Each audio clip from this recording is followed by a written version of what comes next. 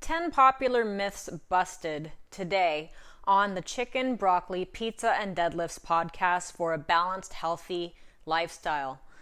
My name is Vicki Buchan. I'm the owner of Port City Training and Fitness and also a transformation specialist. And today I'm going to tackle 10 myths that are pervasive in the industry and are ultimately holding you back from achieving your goals. This is the bane of my existence because women everywhere have this long-held belief that, number one, weightlifting makes women bulky.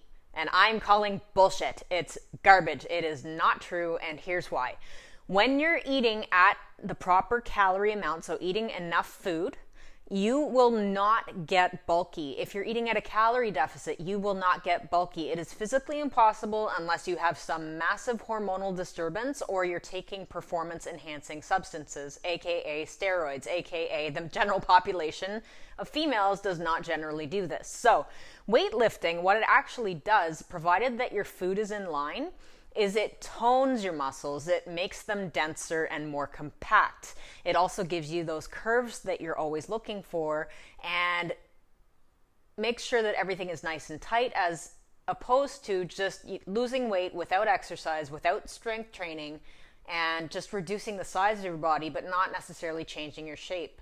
So I just wish that people would let go of this myth. It is very hard for a woman to put on a major amount of muscle without really trying. Like even bodybuilding competitors and bikini level, the least muscular level of bodybuilding, they have to go through great lengths to actually add a fair amount of muscle. So please don't let this hold you back.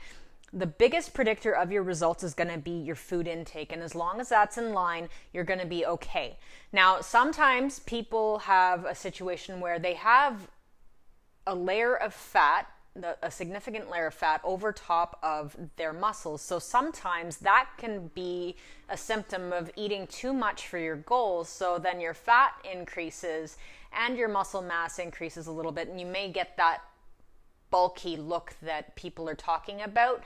But again, if you are doing everything the way you're supposed to be doing it, which is pretty simple if you follow the steps that I lay out in my challenge programs as well as my continuing programs, you will be fine. This will not be an issue for you. So I hope that puts it to bed for you. If not, then you can always just send me a message and I'm happy to discuss it further.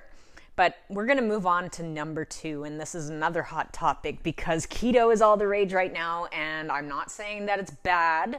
I'm saying that, not every single diet is the right diet for you, and you need to figure out what's optimal for you. But that being said, number 2, the myth is carbs make you gain weight. And this kind of brings us back to myth number 1. Myth number 1 is the whole weightlifting makes women bulky, but then I pointed it towards diet. So it's the same thing with carbs. It's not an excess of carbs, it's an excess of energy. So if you're eating too much, the scale is going to go up. If it's carbs, protein, fat, whatever, it doesn't matter which one it is. If you're eating too much, the scale's going to go up. If you're eating less than you need, the scale is going to go down. If you're eating exactly what you need on average, the scale is going to stay the same. It has nothing to do whether it's carbs or protein or fat. So get it out of your head that carbs are the devil. Carbs can really help you as long as you are eating at the right calorie deficit or calorie balance, depending on what your goals might be. So carbs are not the enemy. Stop saying that. Generally speaking, if you feel bloated and gross, it's because you ate half a pizza. It's not because you ate some whole wheat toast with your 2 eggs in the morning. So stop it. Number 3, this is a good myth as well. So it kind of all ties together, and you'll see kind of a pattern emerging here. So you have to quote unquote eat clean. So clean and dirty foods. Food is food. You shouldn't really label it, and it's the same thing with like food doesn't have any morality attached to it. We're obsessed with good foods, bad foods, and junk food and good food, and all these things we assign almost like a moral value to it, which is completely wrong. You should be able to enjoy things in moderation in the sense that it makes sense for your diet. So if you want to have ice cream, you go ahead and have ice cream. You just make sure you work it into your week. So eating clean, meaning like, the chicken and broccoli brigade. And you'll notice that the title of this podcast is Chicken, Broccoli, Pizza, Deadlifts. So I believe that everything has its place. I believe that you should not restrict yourself to the point where you go over the edge and end up going in the complete opposite direction. You can incorporate some treats without blowing your diet. You just have to be smart about it. And there's totally ways to do that. Just because you have some goals doesn't mean that you have to give up, your treat foods, but you will have to be strategic about it. Let's move on to number 4. So here's number 4 on my 10 myths busted list. So steady state cardio is bad for you. No, it's not. Let me explain. You do need different modalities of exercise in order to be optimally fit. So steady state cardio, lower intensity stuff like taking a walk, hopping on a treadmill, elliptical trainer, anything like that that's done at a steady state for a certain period of time is not bad for you. It's actually really good for your cardiovascular health. In my gym, we do a lot of conditioning circuits and high intensity interval training, pyramid training, all these things where you're switching things on and off really quickly, which is great, but you still need that steady state cardio. There's a reason why cardiologists say take 10,000 steps a day. It's because it's good for you, it's good for your cardiovascular markers, and it does burn calories, just like high-intensity interval training or circuit training or anything like that. So don't discount it. It's just look for ways to incorporate it into your week. I'm not saying that you have to do it every day, but you do want a good mix of things between your steady state cardio, your interval training or higher intensity training, as well as your strength training. So all those 3 things are important in becoming a well-rounded, fit individual. So don't discount the steady state cardio. It is not going to make you skinny fat. That is oftentimes to do with not doing anything other than just straight up cardio all day, all night, all the time. So number 5, and this one's another one that's very hard to shake. It's women need 1,200 calories or less a day. That is also not true. If you are fully sedentary, yes, you're going to get less calories than someone who is very active or someone who's more active than you. So there are calculators for this. You do not need to relegate yourself to eating 1,200 calories a day to see the things move in the right direction. If you have hormonal disturbances or, you're going through hypothyroidism, things like that, that can hit you up a little bit, but 1,200 calories is sufficient for someone who's quite small. The average woman, it can be a wide range of calorie intake depending on where you're starting, what your body composition is, what your weight is, and what your activity level is. So don't think that you have to suffer through eating only 1,200 calories a day, because you can achieve results eating much more. If you have questions about that, I am happy to explain what I'm talking about. But that's a thing of the past. Like, I've seen women eating, 1,800 to 2,000 calories a day, no problem, and still seeing things move in the right direction. So there is hope. Do not panic. You don't have to starve yourself to get results. So number 6 is another interesting one, and this is very pervasive in the bodybuilding community and also in the fitness industry, that you have to eat 6 meals a day. You don't necessarily have to do that, and here's why. We are wired to actually go without food for periods of time. So you're better off to eat less frequently, larger meals, and avoid snacking. That is the name of the game. That's what I would suggest for you. And just go by how you feel. Maybe you're someone who does enjoy eating 6 times a day. If that's you and you like doing the meal prep and all that stuff, awesome. At the end of the day, it's energy in versus energy out, and that's going to determine your outcome for the most part. So whether you eat 6 meals a day, 3 meals a day, 2 meals a day, if you do intermittent fasting where you only eat 8 hours a day, it's going to be very important to pay attention to what your totals are, because if you don't pay attention to what your totals are, you might end up eating too much, and that is not exactly what we're going for here. Or you might be eating too little. It depends on what the situation is. So don't think that you have to eat 6 meals a day to get results. You can do 2 meals, 4 meals, 3 meals. It's whatever works for your schedule and helps you stay compliant. Now, if you are a professional athlete and you are training for the Olympics, then maybe don't listen to me, go listen to your coach. But for the general fitness enthusiast or people that are trying to improve their health, you don't have to eat 6 times a day to be healthy. So just figure out what works for your schedule and work with like the total amount of food per day, total amount of food per week. Those are the numbers that you need to be paying attention to. The only thing I would say is try to avoid eating really late at night, only because it could disturb your sleep. There's nothing magical about meal timing unless, again, you're an athlete, and then you shouldn't be here. You should be listening to your coach that you hired for thousands of dollars. But I'm telling you, don't stress so much on the meal timing or the number of meals that you are eating. All right, let's move on to number 7, the doctor's weight chart. So that's always a fun trip to the doctor when they pop you on the scale and they're like, oh, you're a little higher than you should be according to my weight chart. The doctor's weight chart isn't necessarily applicable across the board. It is a guide at best on what you should weigh for your height and age and gender. So, with that, I would say take it with a grain of salt. I don't really believe in subscribing to people's ideal weights.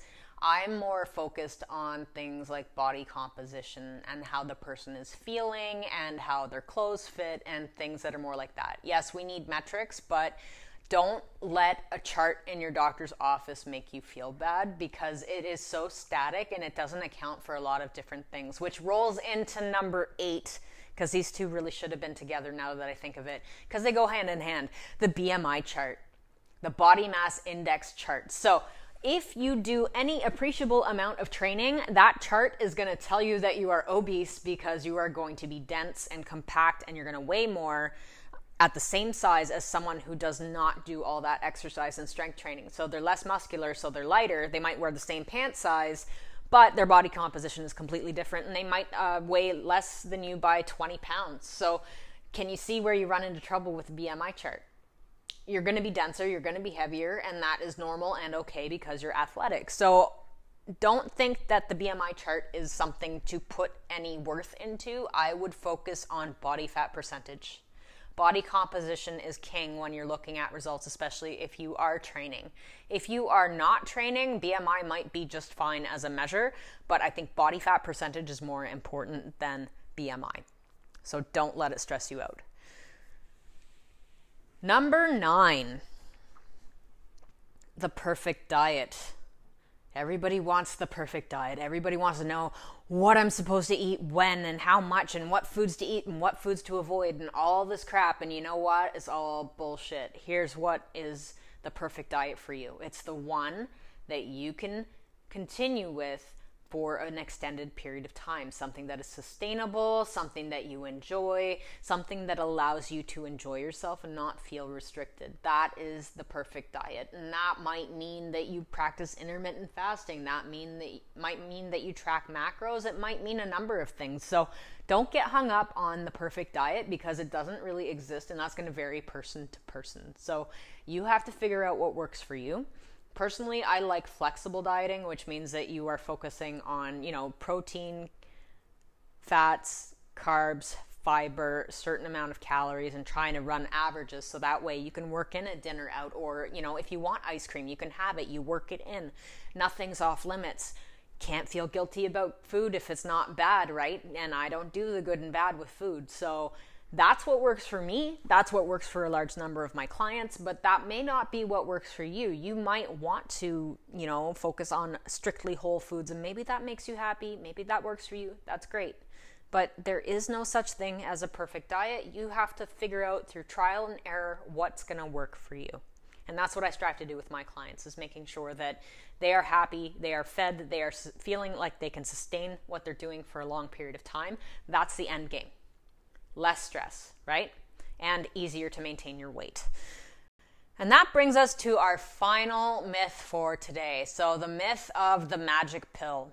We all wish it existed. I wish it existed. If it did exist, I would sell it, and I would make a gazillion dollars and buy an island and disappear.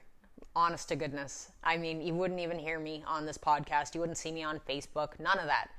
I would seriously sell it and be done with it, and I'd be like super ripped, eat whatever I want, and it wouldn't even matter. So the whole thing is that it doesn't exist. Marketing companies and supplement companies and all these people that are looking to empty your wallets want you to believe that there is a magic pill or a secret diet or something super special and secret that just makes it so easy So easy to reach your goals without having to change your diet, change your lifestyle, change your habits, incorporate exercise.